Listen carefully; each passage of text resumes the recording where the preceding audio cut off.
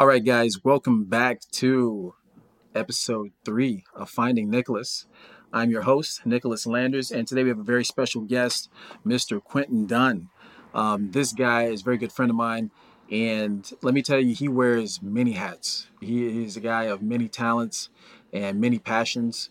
Just from what I know of him, he is a theologian, a philosopher, a real estate mogul, an entrepreneur, a passionate speaker, a pharmaceutical sales rep. I mean, what does he not do? Literally, I can't think of something he doesn't do. Former Division One basketball player. I mean, you guys are in for a special treat today. And as always, we kind of want to get in. Also, we'll say hello to everybody. Hey guys, how's it going? Glad to be here. Nick, thanks for having me here. Just definitely glad to be here and be a voice for the people. So thanks for having me, Nicholas. Absolutely. I mean, I'm excited. I mean, honestly, I'm excited. So we're gonna kick it off. We're gonna go ahead and start with a story, and I think a story for me is when um, I was running track in high school, and when I first started, I wasn't very good. I started in 10th grade, and I happened to be playing basketball, and the track coach happened to see me chase down a loose ball, and I guess I was pretty quick to it. And then he found me in the lunchroom, actually, like I think the next day or next day or two, and he said, "Oh man, Nick, you need to be out here running track." And the only thing I knew of track was that you're gonna run, and you're gonna get tired, and you're gonna run around this loop, and it's boring. And no, and at the time, who wants to be tired? Like there's no really points you're scoring like in an Right. active way. Sure. And so I told him no, and then he harassed me. This is Coach Kemp, and Tim Kemp, and a great guy, a phenomenal teacher, coach, almost a pastor, and so he hounded me for days, and then till I just conceded. I was like, all right, fine. And when basketball season ended, I was to be out there, and I missed the first day.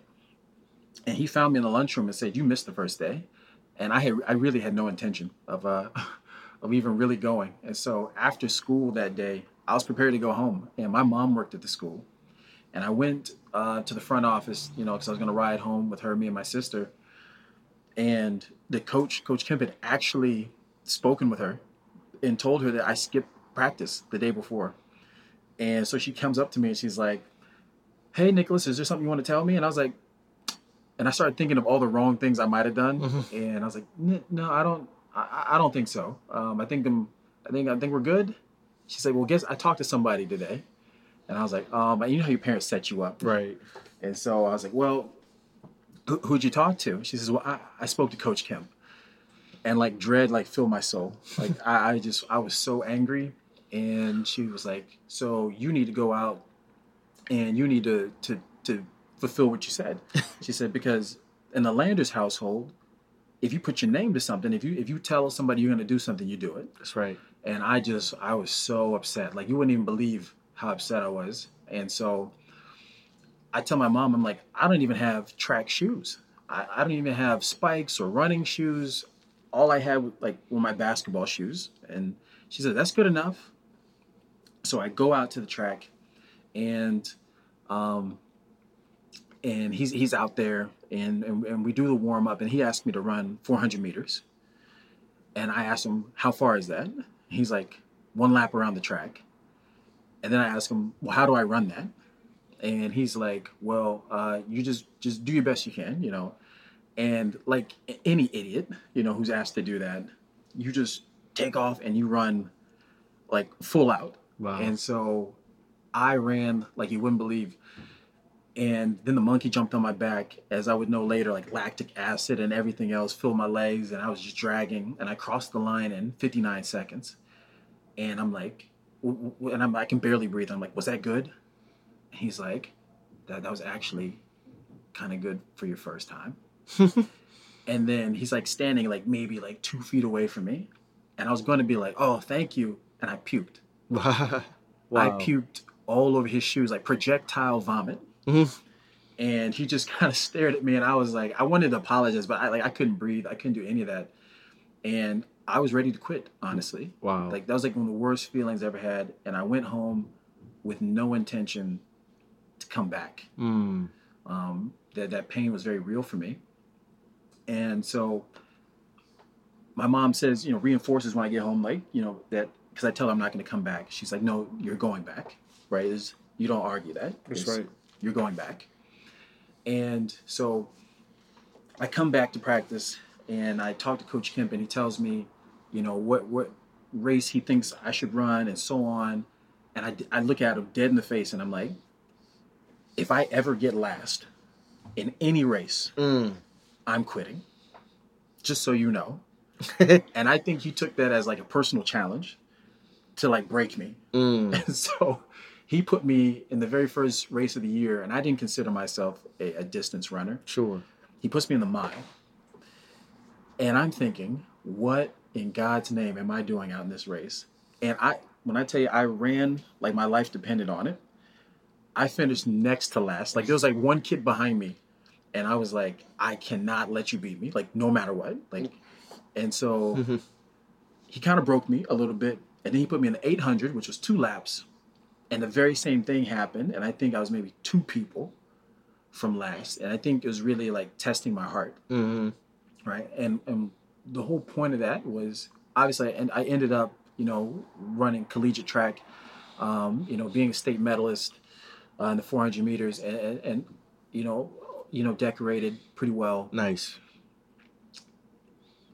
And I think what I want to explain to people sometimes is you have to be careful what you say no to. I didn't know that there was a region medalist and state medalist in me. I didn't know that, right? I could only see the pain. And the question I think I have for listeners is just, what are you saying no to? I think it requires like a paradigm shift, to say no. I think fixes more on our habits and our routines. I think sometimes we're kind of just wired to say no. We hear it a lot, and it's actually the most powerful word in the world. If you didn't know that. Wow.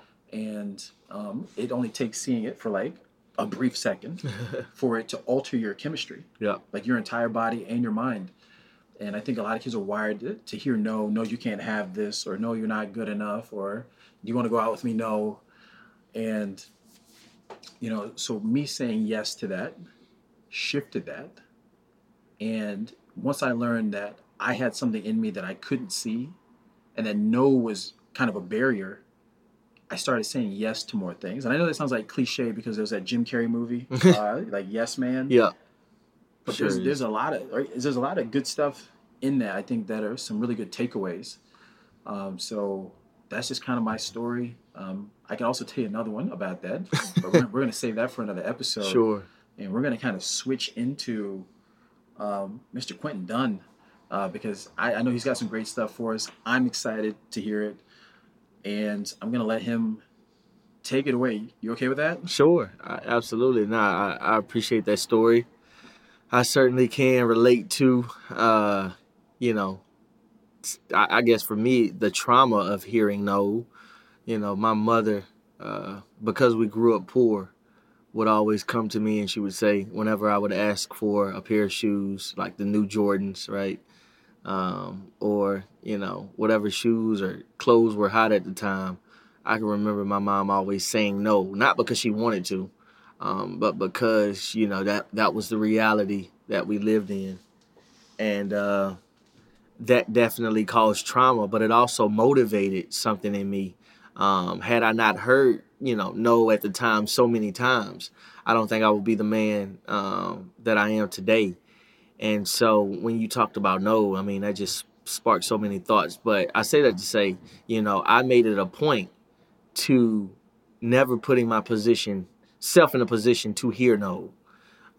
Always wanting to position myself, whether that be, financially, whether that be spiritually, whatever position that is, I never wanted to be the man that heard no. And I think a lot of us, live lives where, we chase things in an attempt to deflect no.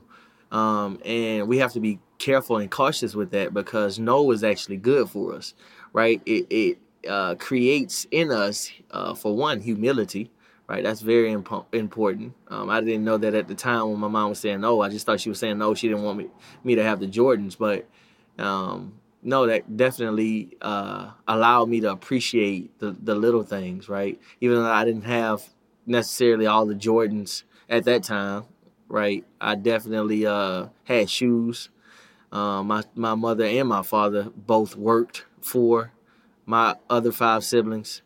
So as I'm now in a position where I have obviously, an ability to buy, you know, Jordans.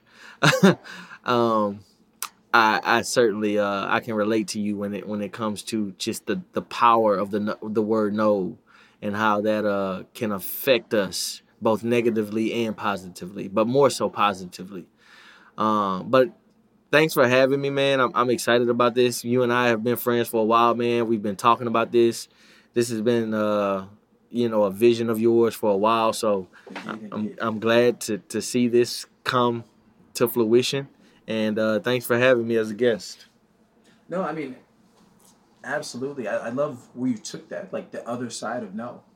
Not just, um, you know, saying no to things, but the other side of hearing no, Yes.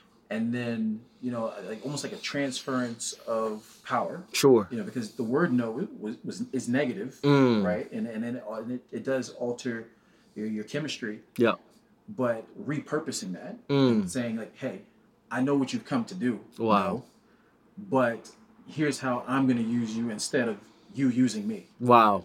right? And so it's really great to hear you say that, and especially the part about making yourself, like, molding yourself, building yourself into someone who does not hear, or positions where you don't hear no or no Sure. as much. Yep. And were there maybe, like, how did you get started, like, to kind of create that momentum or that person to be able to do that? Like, where does that come from? Like, was there anything in there in your metamorphosis? Sure. So, just to give a quick cap as accelerated as possible. I was actually originally born in Richmond, Virginia. My family and I lived there for 7 years of my life. So I stayed there for the first 7 years again of my life, and my grandfather took sick, and so my dad was put in a position where he had to choose, or he felt like he needed to choose to be closer to his father, which they lived in Baton Rouge, Louisiana, or to remain in Richmond, Virginia. At that time, because my grandfather took sick of cancer, my dad was traveling back and forth between Virginia and Louisiana, and obviously he has a family in Virginia. His wife is there, his children are there. I mean, I can just think, imagine now that I'm 30 years old, what he was going through and the thoughts that were going on in his head. But ultimately, he made the decision to move us to Louisiana. And if anyone knows anything about Baton Rouge, Louisiana, or Richmond, Virginia, they would know that just from a resourceful standpoint, Louisiana, I love it, but it's diametrically opposed to what I experienced in Virginia. I mean, we lived in a nice house, my multiple cars in the driveway, probably the best schools, and we had to transition to something that just wasn't the same. That's just the reality of it. And so I say that to say, I moved into um, a state, in a city, in a situation that was a contradiction of what I was accustomed to. But I had to adjust very fast. And so Baton Rouge, Louisiana, if you look at the statistics even now, top five in every negative category, right? Crime rate, from an educational standpoint, economically. is just not the most suitable place to raise a child or a family, just based on statistics. But I would say, statistics can sometimes be deceptive. Okay. Because they don't give the full picture on the experience. And I would say, just based on what I was exposed to at a young age, from losing friends to guns, gun violence to,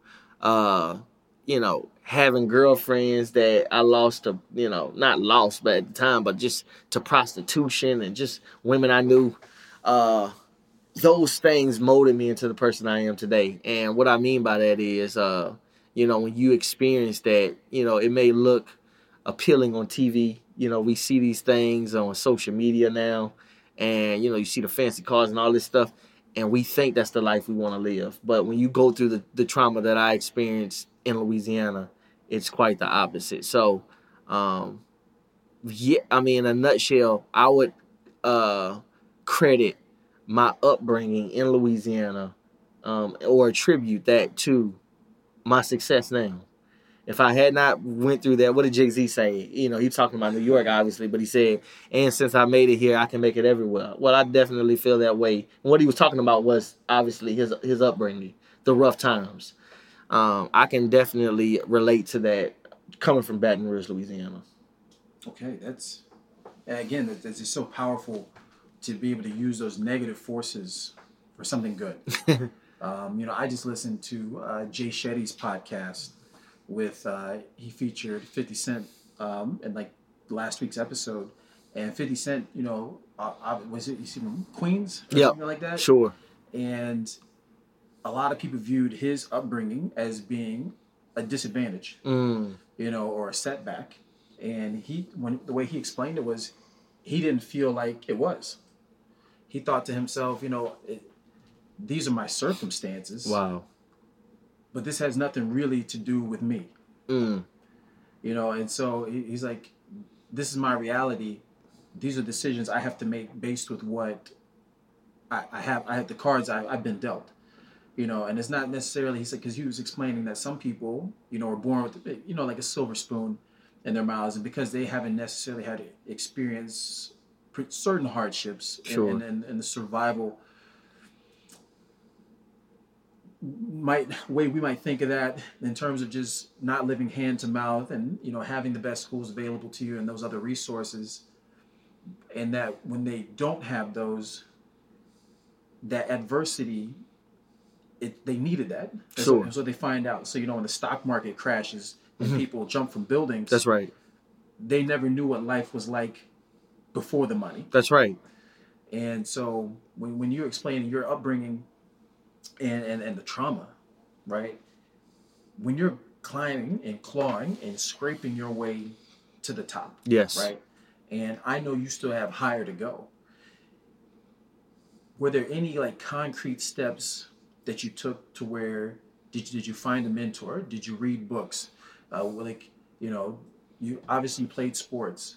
What nuggets can you share with us and our young listeners as well, that's just gonna maybe kind of say they come from the same background? Sure. Even Baton Rouge. Yep. Or Richmond, and just what can you tell us? Well, I would definitely, and I've done this. I'm an account executive for the largest privately owned infusion, which is a pharmacy, infusion companies in the world. I work for them. I'm actually the only black account executive for the company. And so that's pretty unique in itself. And I certainly, didn't see myself in this position 10 years ago. I would only accredit that to the parents that I have, which is where I want to go with this. Definitely, I know it. It seems chaotic right now, what I'm about to say, or it seems crazy, but you definitely want to follow the path of your parents if it feels like they're leading you in the right direction. And I know sometimes it seems like they can't relate to us. sometimes when our parents try to correct us or give us advice, we kind of look at them as, when they show us and used to show us in the classroom, uh, like those old films, like in gray and black and white, the Yeah. black and white films, Yeah. and how we used to look at that like, man, what? That's so like So old far fetched, times. right? Yeah. That's kind of how we see our parents, right? We see them as like people that didn't quite experience what we're experiencing. Sure.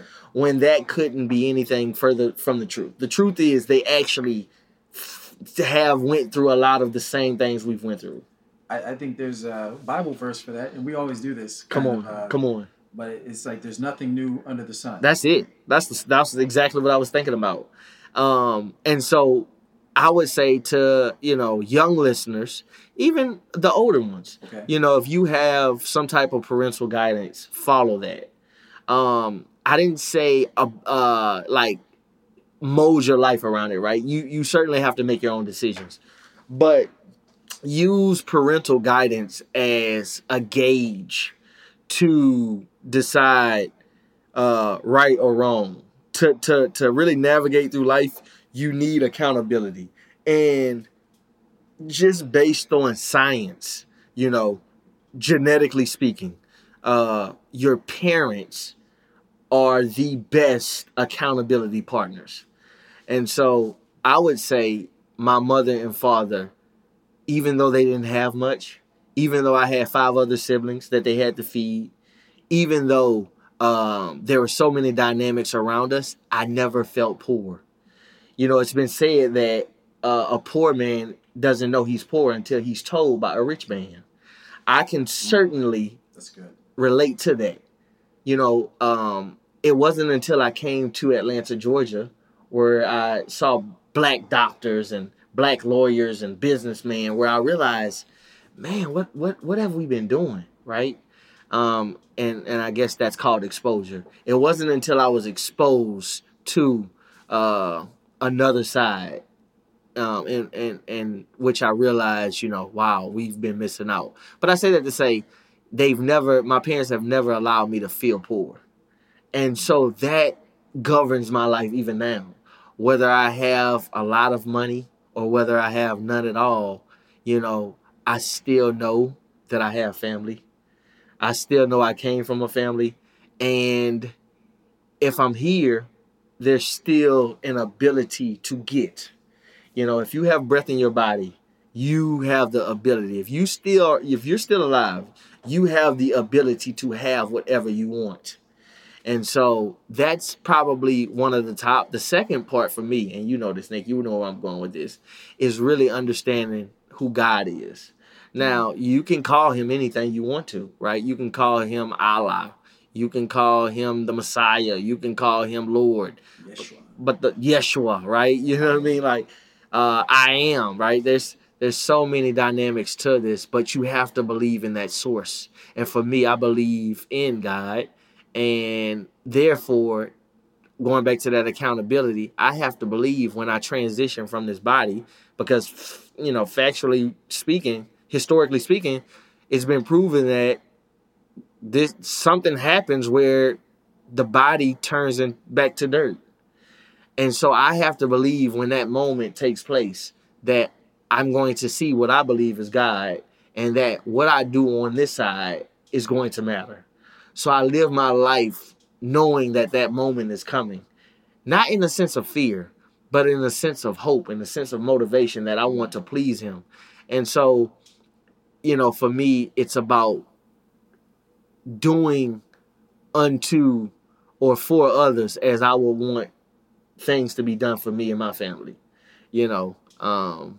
That's really how I live my life, man. I don't live it just to have a lot of things, but I live it to really, show people that I love them, and you know what I mean. Just try to spread a lot of that, just that care that I had from my family, and from God ultimately. No, I think there are a lot of buzzwords, a lot of good stuff there, right? Love and it's just so uplifting, to hear someone who can champion, resiliency.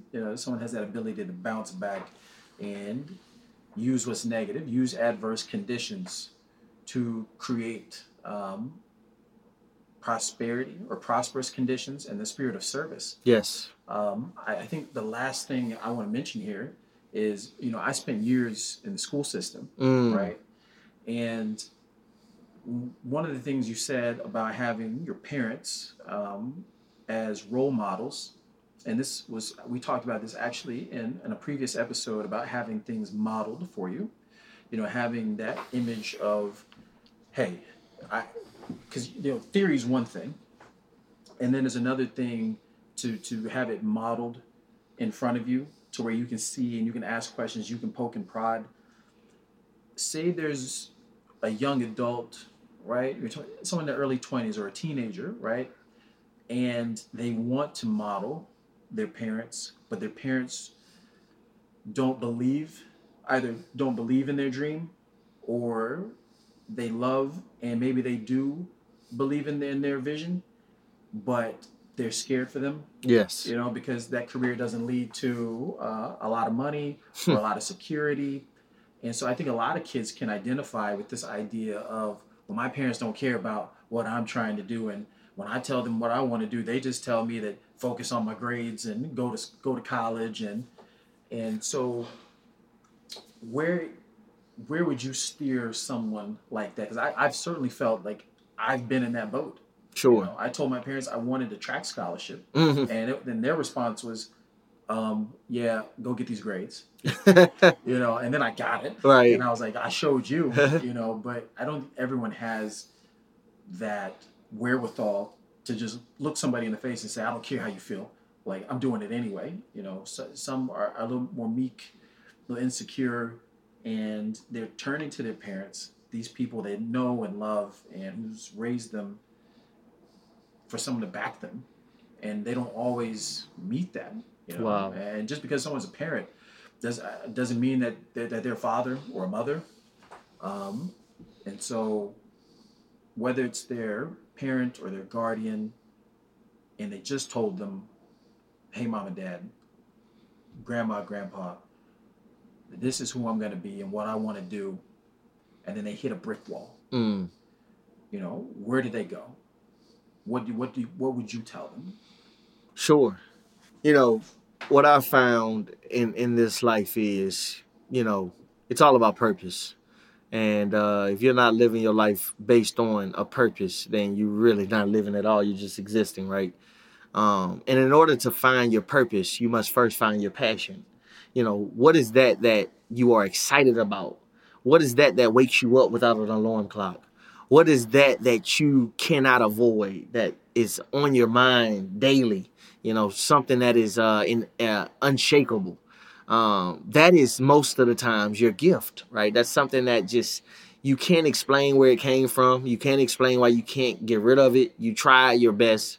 And most of the times that's connected to your purpose. So to connect the dots on what you're saying, most of the times when you know your purpose, first of all, when you know your gift and it's connected to your purpose, it is then time to write the vision and make it plain.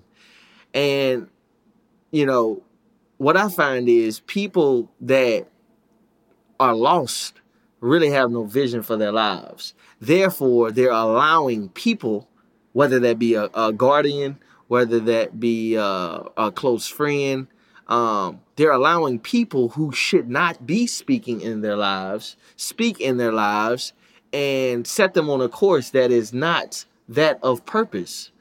And I actually can relate to that a lot. I mean, I've certainly been in relationships that, I definitely don't regret anything, but I feel I was persuaded more so by people that were close to me, including my parents, right?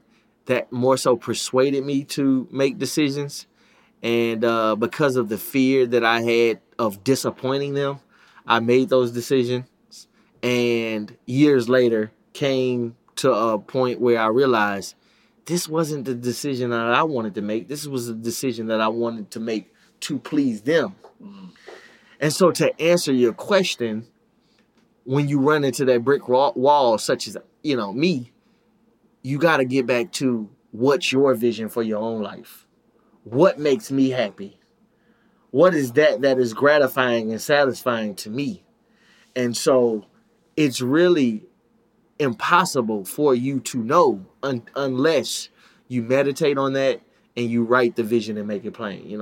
One thing we don't do often, we don't write down our thoughts. Yeah. You taught me this. You got me a journal, because that's one thing you're really good at. You're really good at channeling and writing down that which comes to your mind. So going back to that topic about God, right? God is always speaking. Whether we know it or not. The thoughts in your mind did not appear or come to you out of thin air. No, those were given to you by some source. And so if you're not organizing those thoughts on paper, that's what writing is. Writing is the ability to organize thoughts.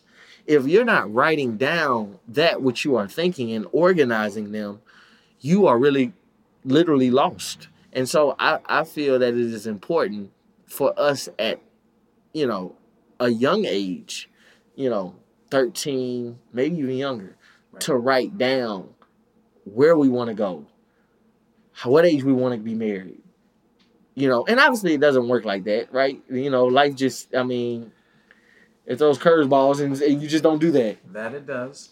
But it's good to at least have a roadmap. If you take a U-turn or you take a turn that, was unplanned, so be it. But at least you have a map to kind of go down. And so what I find is people are living their lives without maps. Therefore, anyone can direct them. I think that's such a tremendous idea, right? And the science, like you said, backs that. The things that you write down, you remember longer, sticks in your brain longer.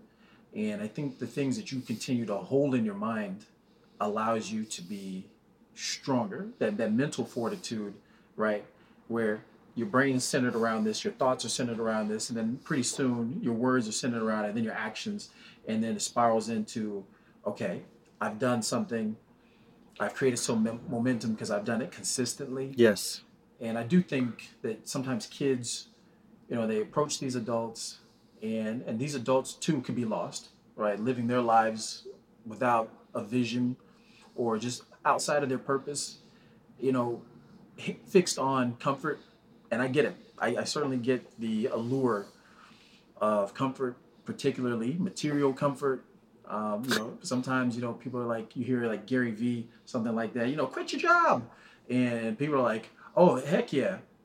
And then the reality sets in. They're like, oh, no, I got bills. Wait a second. And so I think that flesh can get very attached to feeling good. And I think they don't want their kids to suffer, particularly parents. And I know like a lot of old black parents who've suffered and try to give their kids a better life. They know what it's like on both sides, maybe. Yeah.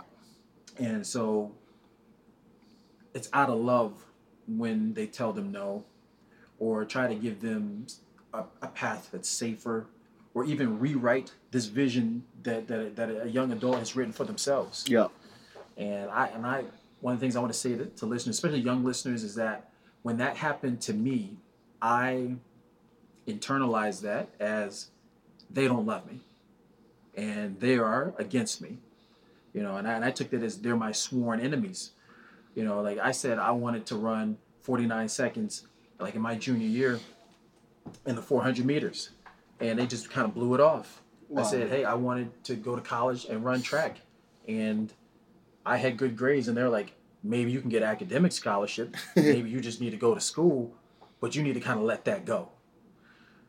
And I took it as, oh, you don't believe in me. Wow. When really what they were emitting was protection. Yep.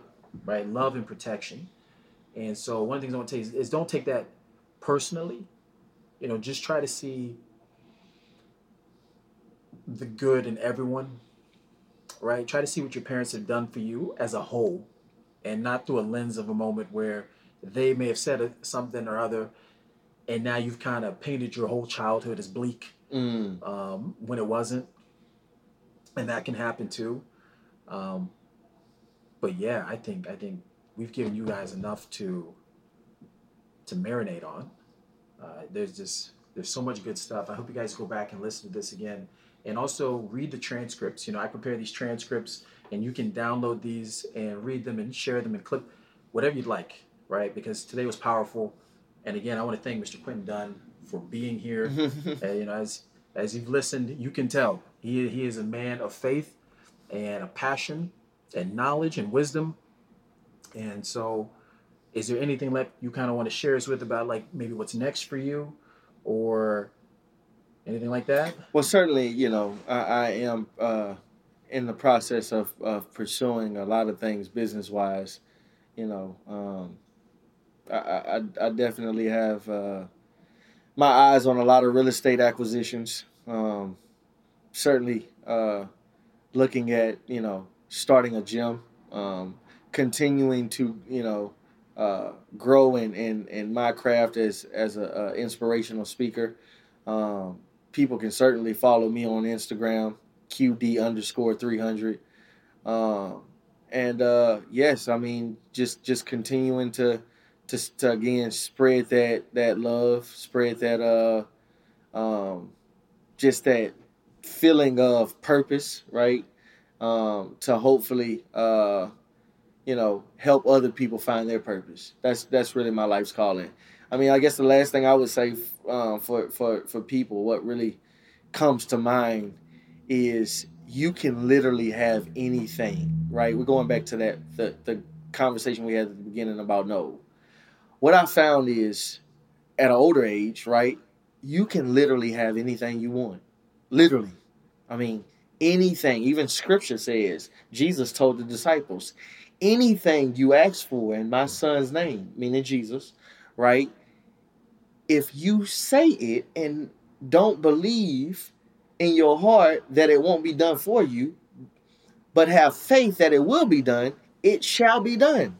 And so I say that to listeners to say, from a spiritual standpoint and just from experience, if you have the faith with the work, if you are willing to go after, to put in what you put out, right, you can have it. You can attain it. And I hope, that doesn't just come off as just words, mere words. I hope you really understand that everything I am today is attributed to me believing that I can have it and going after it. Period. Actions certainly speak louder than words. And so, yeah, thank you for having me, Nick. I definitely enjoy our energy every time we speak, and man, I'm excited about this podcast. Excited what it's going to do for the people, and yep, great things to come. And there you have it, folks. Mr. Quentin Dunn and Nicholas Landers of Finding Nicholas. Check us out for more great stuff. We love you guys.